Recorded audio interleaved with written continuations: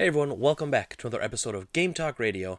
I'm Greg as always, and we have a couple little stories today. We're going to first talk about, we got quite the treat yesterday as Nathan Fillion released a fan film for his version of a short fan film of the Uncharted movie, which I watched and was just awesome. We're going to talk a little about that and where the inspiration came from. There's an interview with the two of them talking about it.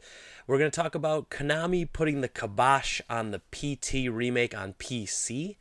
And then we're going to finish up with Square Enix apologizing for how well Octopath Traveler is selling. Interesting. Never apologize for being too successful. So to begin, with Nathan Fillion's Uncharted movie. Now this is just fantastic. This is, whoops, wrong button. So getting started, we want to talk about Nathan Fillion and Alan Unger. They decided to make an Uncharted fan film. It's about a 15-minute movie. I watched it yesterday. It just came out yesterday. What a fantastic treat. I mean, to be honest, I am a huge Uncharted fan. I've always loved all the games, especially the fourth one. I thought it was the strongest one they've ever done. The writing was great, and that sense of adventure and excitement was all there. They had everything you could want. And this movie, this short fan film, it grabbed all of it. I can't say a bad thing about this, really. And in looking for things to try to critique it on, I mean, there will be a couple of things you'll see, but really I think we can say that's more about it being a short fan film than being an actual feature-length film. That's where its shortcomings are coming from. So, so the story here in Entertainment Weekly is basically just talking about how Nathan Fillion and Alan Unger were just fans of Uncharted. And I guess they've been planning this. And this is what's funny is there is an official Uncharted movie that's apparently in the works at Sony. Apparently it's on hold, but they've had people attached to it like Tom Holland, obviously who plays Spider-Man. You know, he's been on board with it. But again, it just, over the years, it just seems to keep getting delayed or it's not a priority. Maybe Tom Holland's schedule's crazy with his Marvel commitments now. I mean, who knows? Not that Tom Holland wouldn't do a great job, but I just think he looks a little too young right now for the role. And I know a lot of people are arguing that Nathan Fillion is too old for the role. All I would say is, and I'm a huge Nathan Fillion fan, so it is very difficult to move past that and not see him as the perfect role. But anytime I ever thought of an actor playing Nathan Drake, it was Fillion. I mean, from day one, I just always had that in my head that that's who I wanted. And so again, I could be hitting some bias there, but he looks good in this fan film. He doesn't look too old to me. He really doesn't. And Fillion's kind of like Paul Rudd, where they just don't seem to age. So it's pretty wild. But anyway, so Entertainment Weekly interviewed these guys. We're going to go over some of the questions here and just kind of some of the answers and talk a little about it. This is kind of that pulling back the curtain thing, not necessarily about video games that I always like to talk about, but talking about movies specifically, which obviously I'm also a big fan of. And so Entertainment Weekly asked, how long have you guys been sitting on the project? To which they replied, January. Apparently since the end of January, they had decided for 100% it was going to come out, and they shot it in May. So after being shot in May and editing, they've been sitting on this for the proper release for a few weeks. And they asked whose idea it was to make the short film. So this is what Alan Unger had to say. Quote, the idea had come to me a couple of years ago. It was shortly after the Power Rangers short had come out, and there was a period of time when we were seeing an influx of these fan trailers and fan films that had filmmakers and actors coming together to give back to the fans. It had taken a long time for both of our schedules to work out, and our mutual friend Alex Libovici put us in touch in January. I was in Los Angeles for some meetings, and Nate and I sat down for dinner to really pitch him this idea that I'd had for several years, and we just took it from there. I did say to Nathan, listen, I'm not proceeding with this if you are not interested whatsoever. Obviously, it's not to pressure you. I just want you to know the reason I'm doing this is because I believe in what it represents and what it could be. And I don't think there's a point in trying to go outside the system and make a fan film if it's not going to be with you in that role. And then Nathan Fillion, of course, was gushing over that. And then they talk about, because Stephen Lang, who was like the big baddie in, like the general guy in Avatar, he is actually who they got to play Sully. And I will admit, if there was the one thing that I didn't feel fit, it was Sully. Not that that actor's not incredible, but he didn't capture the role of Sully for me. as much as, other people would have liked. Now, a lot of people were saying because of his time on Burn Notice that Bruce Campbell would have been a really good Sully. And in fact, they talk about that a little bit here. So Alan Unger replies, "It was funny. Bruce Campbell emailed me today to say he thought it was great. And it's funny because everyone's saying, hey, what about Bruce Campbell to play Sully? So he was really happy that it was Stephen Lang." And then they go on about how they have to call him Slang because that's what Stephen Lang wants to be called now that he's old or something. So they talk about how Alan Unger actually messaged Stephen Lang's kids who were fans of Uncharted and said, hey, like, should I try to get your dad to do this? And of course they were on board, and it was just smart, it all kind of worked. And so even Bruce Campbell was like, hey, Stephen Lang's great, like, good job. And then they go on to talk a bit more about the Power Rangers short because there was a little bit of a hiccup with that. In fact, the Power Rangers short, like Saban, who was the rights holders, they basically pulled it because it was in violation of their property, and then reissued it, though. That was kind of weird. So Unger replied by saying this: "We weren't worried because given the material and us being very clear and straight up what we were trying to do, there wasn't much of a concern. And actually, Naughty Dog Vice President Neil Druckmann, the director of the last couple of games, had tweeted about it today, and he loved it." And then they have a little picture here of Druckmann. It's just a heart emoji, but I can't imagine someone who's made games and who's wanted Uncharted to be a movie for so long. I mean, they've talked about making an Uncharted movie since probably the second one. And to him actually to see it like that, like, I mean, those things all coming together, like, you can't tell me that he's not on the phone being like, hey, stop everything. Can we wrap our heads around this for a minute and trying to, spread the word? This I thought was really interesting too. So the Next Entertainment Weekly started asking about, since they shot it outdoors in Los Angeles, was it difficult to keep the shoot a secret because it had not leaked what it was? Nathan Fillion had he had teased an Uncharted-related announcement coming out yesterday, and that was like late last week. But he didn't say what it was, and no one knew what it was ahead of time. There was no leaks whatsoever, which is just, in this day and age, is very difficult. And so it was very cool to see. And so here's what Fillion kind of says about how they kept it secret. "We gave it a different name so the crew didn't know what they were working on when they signed on. And then as soon as you arrive in costume and they see what's happening, everybody got very excited. Everybody felt like they were on the inside of something super cool and no one wanted to blow it. So everyone thought it was really neat. No one wanted to ruin the surprise. It was going to be this really cool thing." So then, let's see, there was one other thing I want to talk about that, where they talk about there was a nurse or a person on the scene who was like a medical professional. And they said that the medical professional showed up. Yeah, let's see here. So it says, "I'll never forget the set medic we had on the day for Nathan's big fight scene in the house. Like Nathan said, nobody knew what we were working on. The movie's code name was Breaking and Entering. It was a short film. Nobody thought anything of it. And the set medic showed up and asked somebody, I gotta clarify this. Fillion's here, and he's dressed like Nathan Drake. Is this what I think it is?" And just went on from there, and people were geeking out. I think that's so hilarious that, how you sometimes don't realize how many people were into that series and how many people love the game and how many people know him as a character and can like grab it.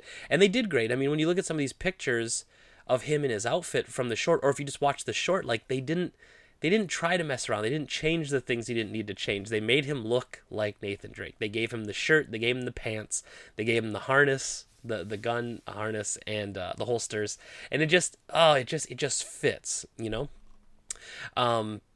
And so they talk a little bit about, what were their favorite games, and Fillion says that the fourth one was the best.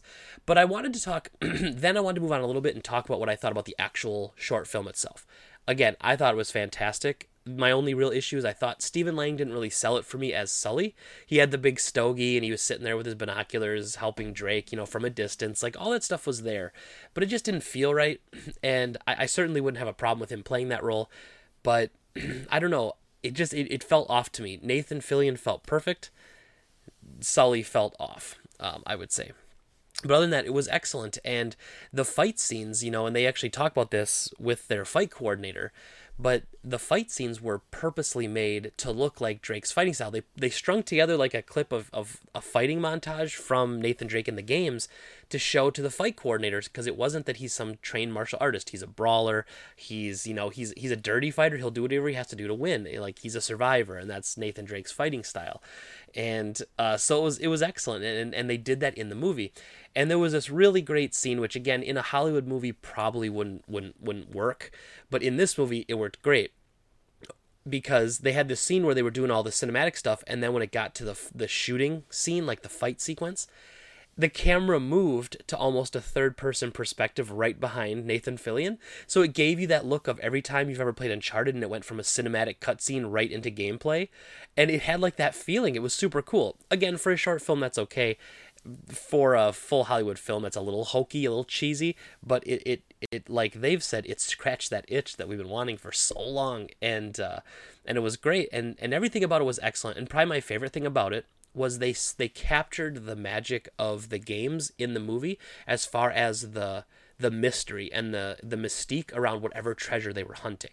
And I think that's what made me so happy about it, was they came up with a story about this hidden treasure that's been sunk forever, and they came up with their own lore as to explain why no one's found it. And then it had this magic and mysticism around Magellan, and how he was the one who rescued from this one boat that sank, and that's where the treasure everyone thought it was, and that's why no one's found it, because it wasn't on there. And it was just, man, it was great. I'll kind of break down the story a little bit here for you. So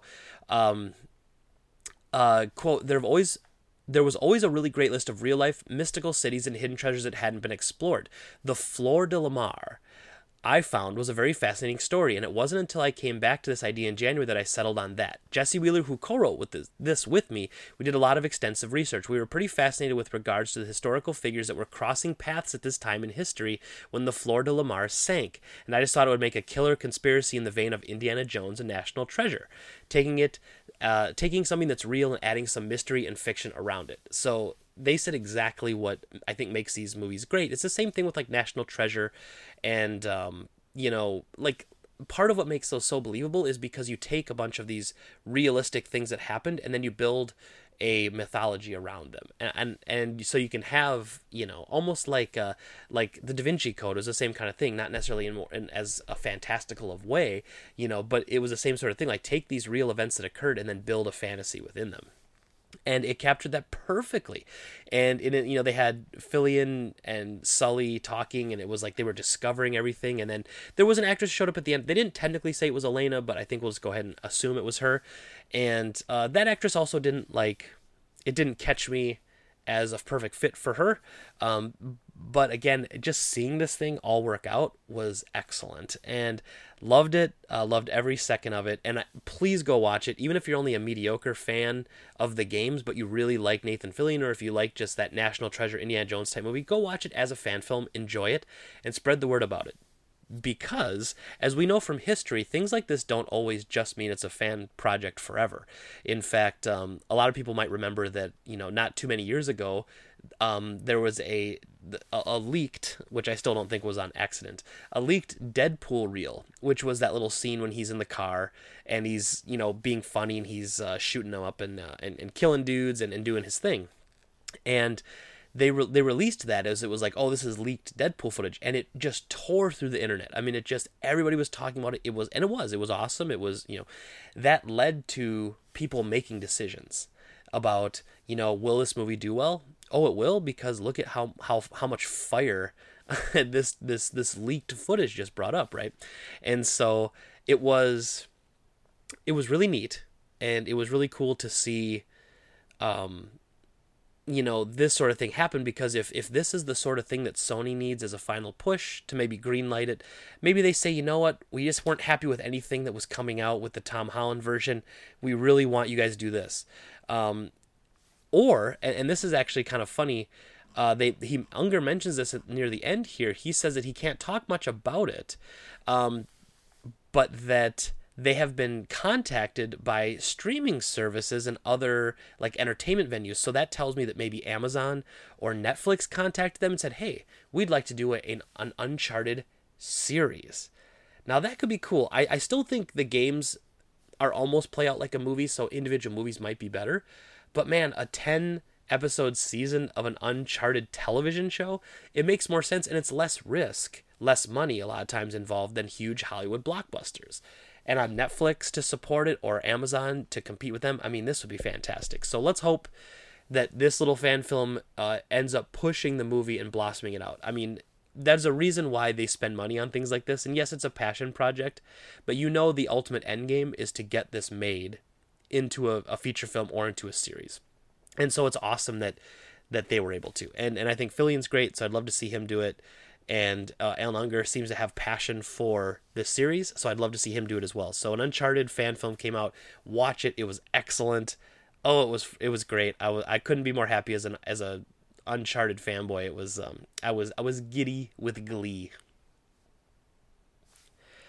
So after that, then moving on, we want to talk a little bit about Konami shutting down the PC remake of PT. So if you don't know, PT was this incredible, and I will not shy away from this. It was an incredible playtest demo, hence the name PT, where Konami was essentially testing the waters for a new Silent Hill game. This Silent Hill game, however, was going to be directed by Hideo Kojima and was going to be worked on monster designs along with Guillermo del Toro.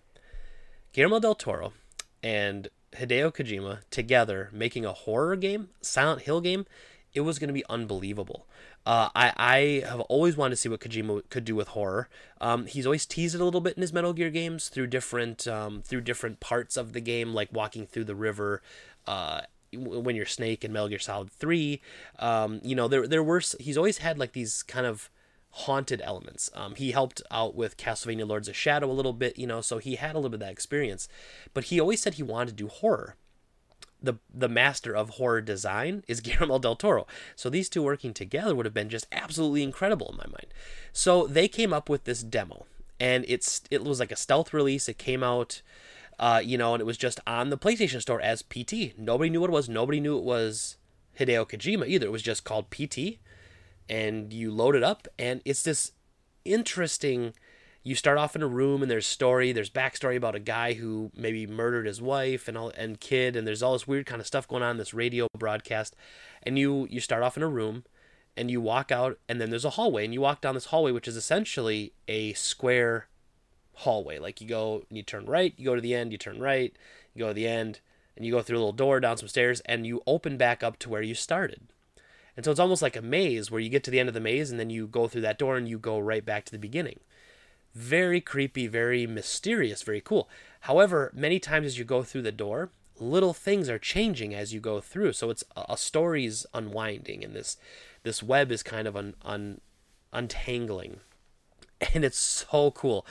And it was just mysterious. And I remember it was my brother's birthday, and this was a few months after the demo had come out. It was my brother's birthday. He'd gotten a PS4 for his birthday, and we didn't really have any games or anything. We played a little bit of stuff here and there, and then at the end of the night, it was getting kind of late, and I thought, let's pop in this PT. I've heard cool things about it. It's like a horror mystery game, and I went to check it out.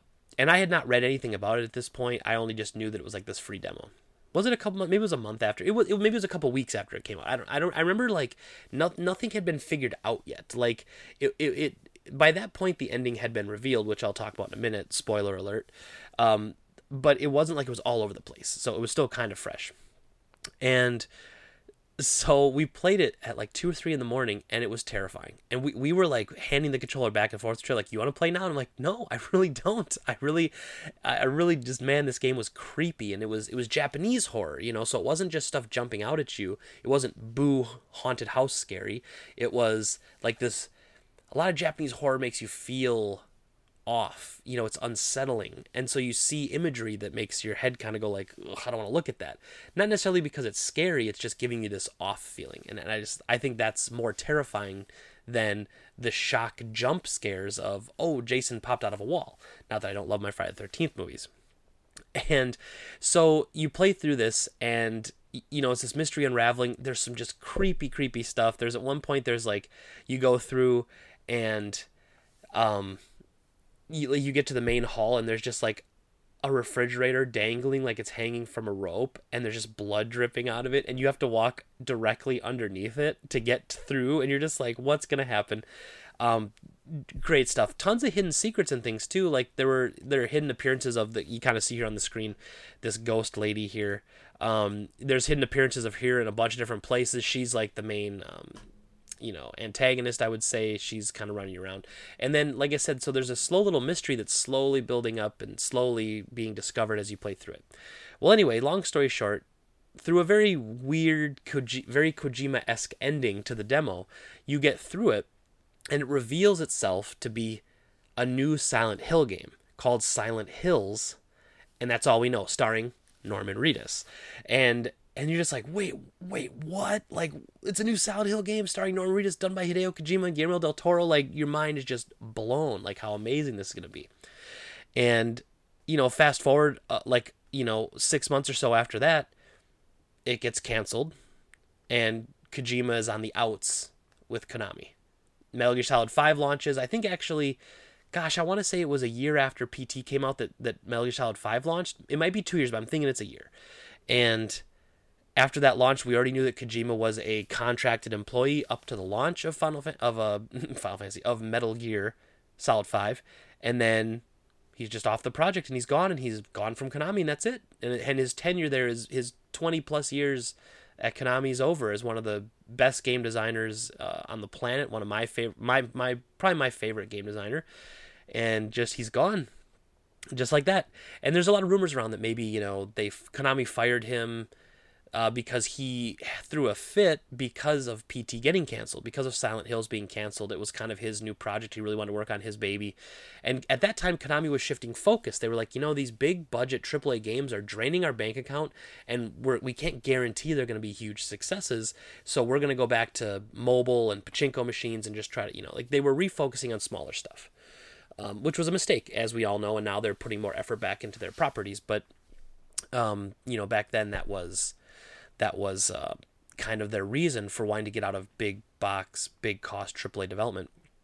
And so that was kind of the story of Silent Hills. It was gone shortly after Kojima. All the drama happened with him, and he's gone. And it's a crazy time. So getting to the main story here now, getting with the backstory. So a lot of modders and people have been trying to recreate it. It's been going on for a while. There was a student, a 17-year-old student, has been working on a 100% playable and 100% game-accurate remake of PT. And he was almost finished. Just before an update that would have implemented the last animations, Konami's called him to cease and desist the project. So I don't know if that means it was actually a phone call or if they sent him a cease and desist letter. Usually it's a letter. So it's weird that it went on so long, but like many times with things like this, it got killed. And it really sucks because this student probably worked really hard on it and spent a lot of time on it, and it was his baby. But that's what happens with fan projects. They get shut down.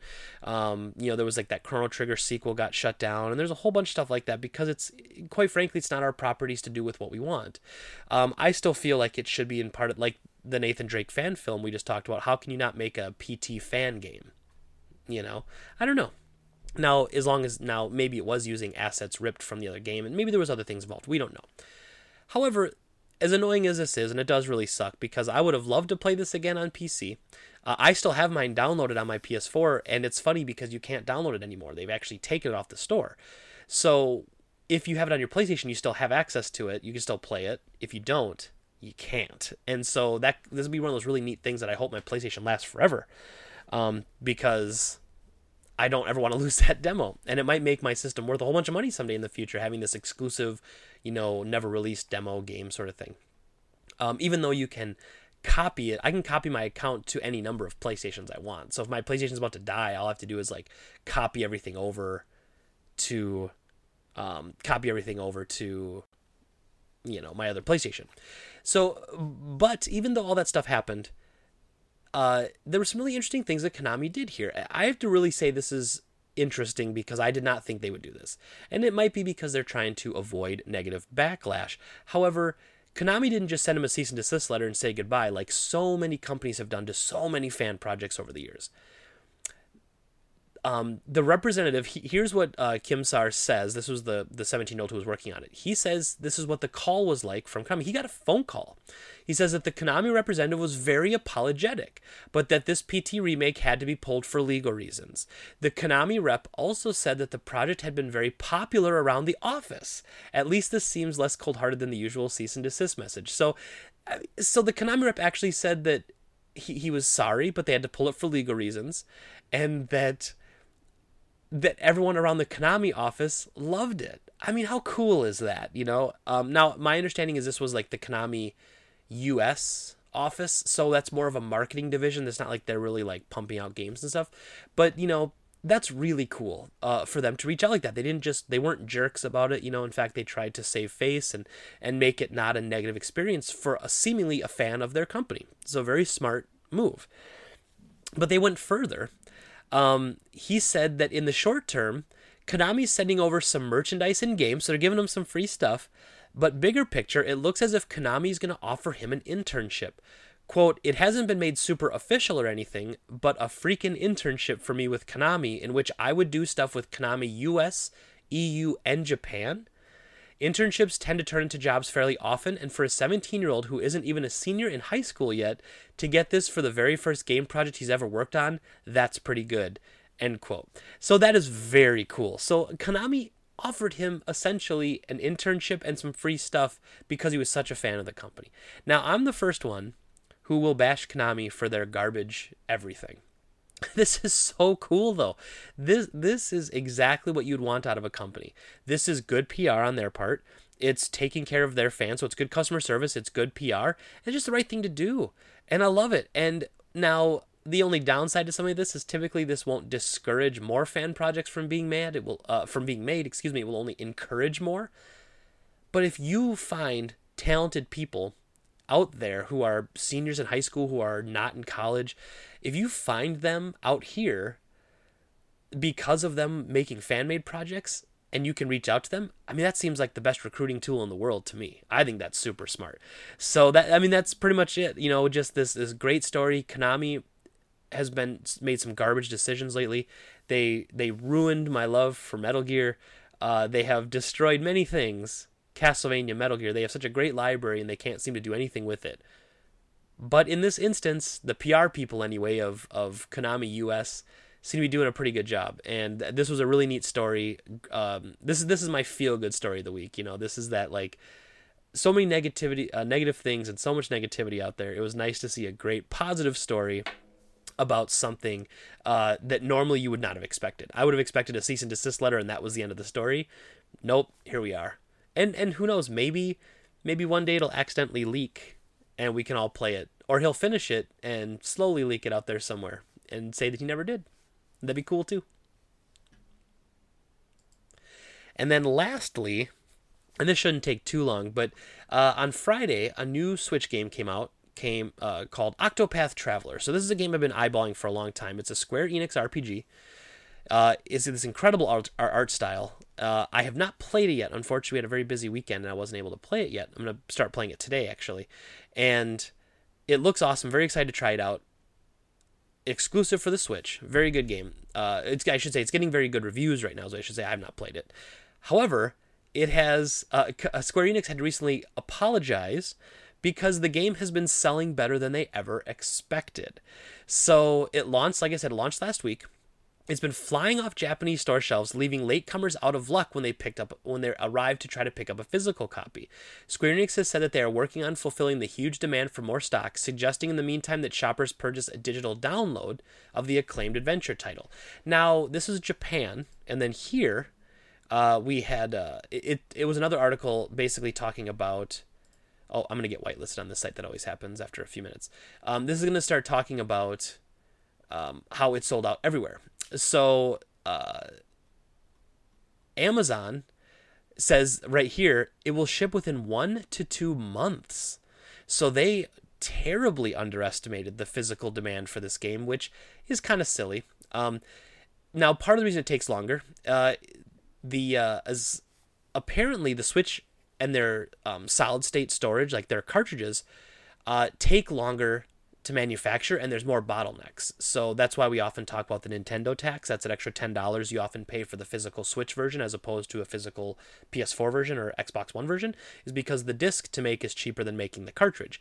So it wouldn't surprise me if they made less physical because they didn't want them sitting on the shelf. It was a midsummer release, and it is an RPG, and you never know how those are going to land. Now, this game had a lot of hype, though, and I'm really disappointed that Nintendo hasn't figured out their customers even still to this point.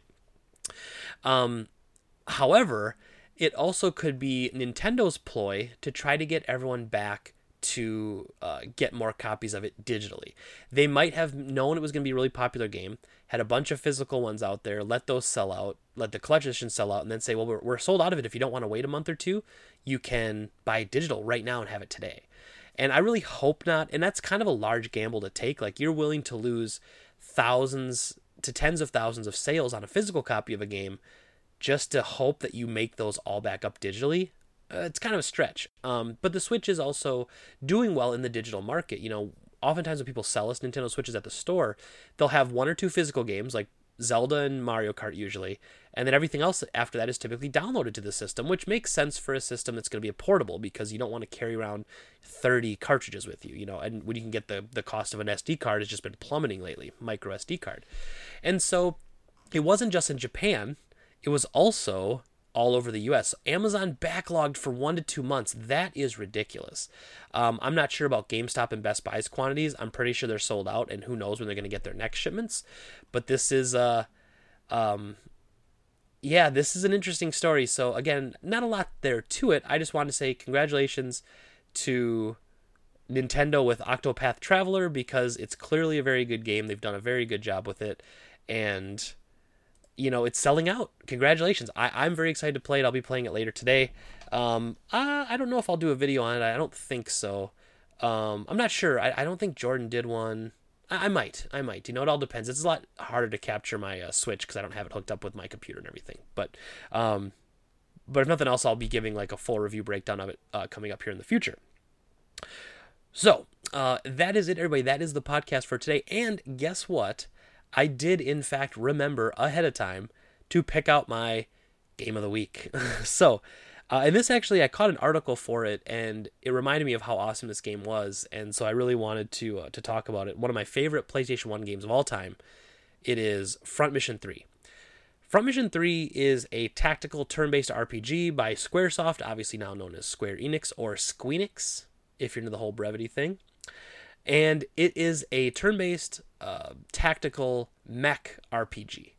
So it was just really, really well done. Story was really good. It almost has like, you know, that when you get into the battles, it almost has, let me see if I can get this up here without the glare. It almost has like these Advance Wars style fights. And, you know, you customize the units you fight with, you pick what's out there, all this really great stuff. So you still have a party. And then you also get to like customize their what do they call them in this game? They don't call them mechs. Do they call them mechs? Your giant battle machines. And it was just really, really good. And I haven't played this for quite a few years, and I don't even know if I ever finished it, but I want to. This is just one of those excellent RPGs. The Front Mission 4 came out on PS2 and it was okay.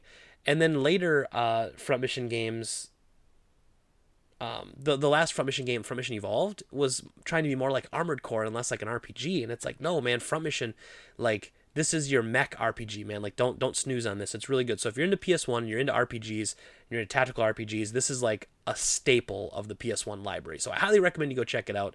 It is an awesome game, and you'll have fun playing it. And I'll take my own advice, and I'll finish up and play it soon too. Thank you as always, everybody, for listening and sticking around. If you're watching this on YouTube, if you want to follow us as listen to us in podcast only form, you can listen to us on iTunes. Just search for Game Talk Radio, or on SoundCloud. You can find me on there as Game Talk Radio.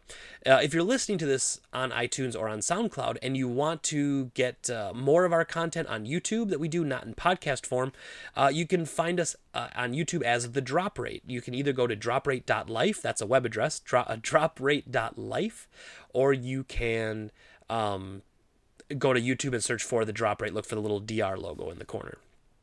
So again, thank you everybody for listening and watching. We're getting very close to that 100th episode, which is it's like hard to fathom for me that we've been doing this long. But thank you again, everybody, for listening. Thank you if you've been watching. Appreciate everything everybody's been doing. Have a great day. We'll talk to you again soon. We'll talk to you later. Bye-bye.